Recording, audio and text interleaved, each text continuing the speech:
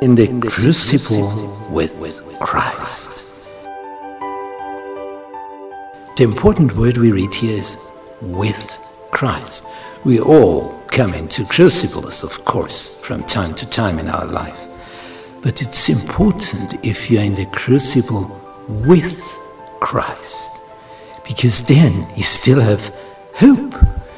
There's still something you can hope for, but otherwise. So we will have a close look at people in the Bible, how they managed to get through a crucible with Christ, so that we can get strength and surety and know what to do when we are in such a shadow of death.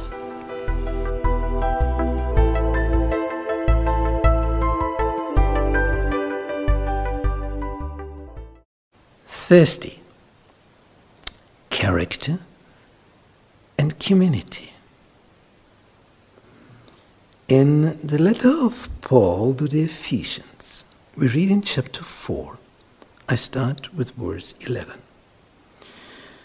And he, God, gave some apostles and some prophets and some evangelists and some pastors and teachers, for the perfecting of the saints, for the work of the ministry, for the edifying of the body of Christ, till we all come in the unity of faith and of the knowledge of the Son of God, unto a perfect man, unto the measure of the stature of the fullness of Christ, that we henceforth be no more children, tossed to and fro, and carried about with every wind of doctrine, by the sleight of men and cunning craftiness, whereby they lie in wait to deceive, but speaking the truth in love, may grow up into him in all things, which is the head, even Christ,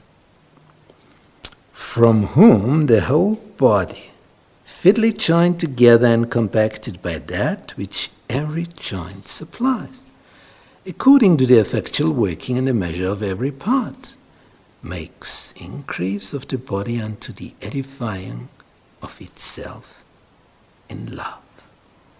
So Paul has a vision for more, that we grow in faith, that we all come in the unity of the faith.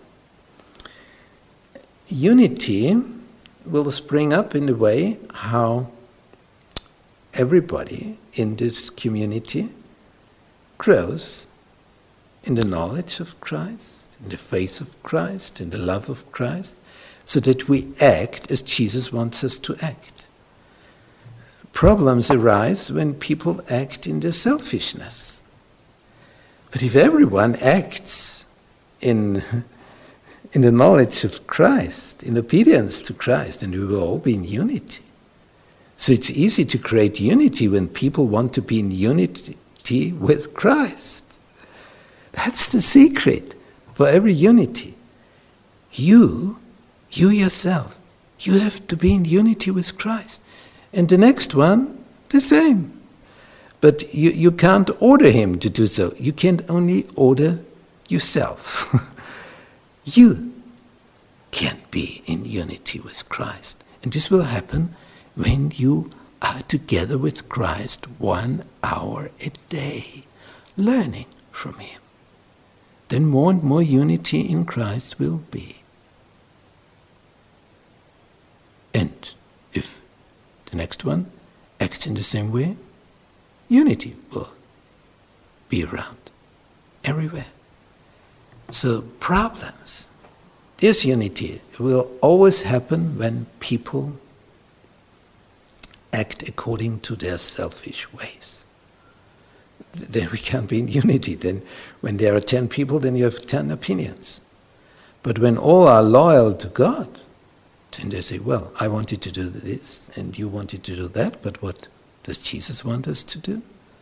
Yeah, then we are all in unity if we all want to do that what Jesus wanted us to do. So in a way it's easy, isn't it?